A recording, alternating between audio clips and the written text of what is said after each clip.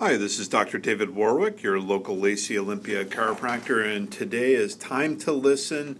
What is causing my back pain? You know, back pain can arise from many different situations that involve your disc, nerves, or even joints. But one of the ways that we look at the cause of low back pain is one, mechanical, and two, nerve-related, and can include fractures.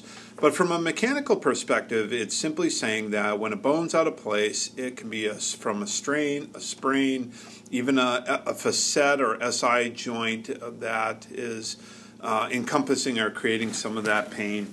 That kind of mechanism of pain can happen suddenly or been going on for a while.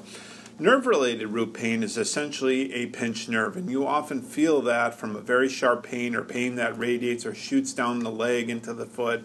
You feel it sometimes as numbness, tingling, even muscle weakness, and that's where pressure is actually on that nerve.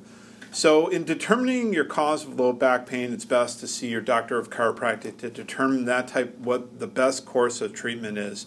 I'm Dr. David Warwick, your local Lacey Olympia chiropractor. Visit my website at drdavidwarwick.com or call our office at 360-951-4504.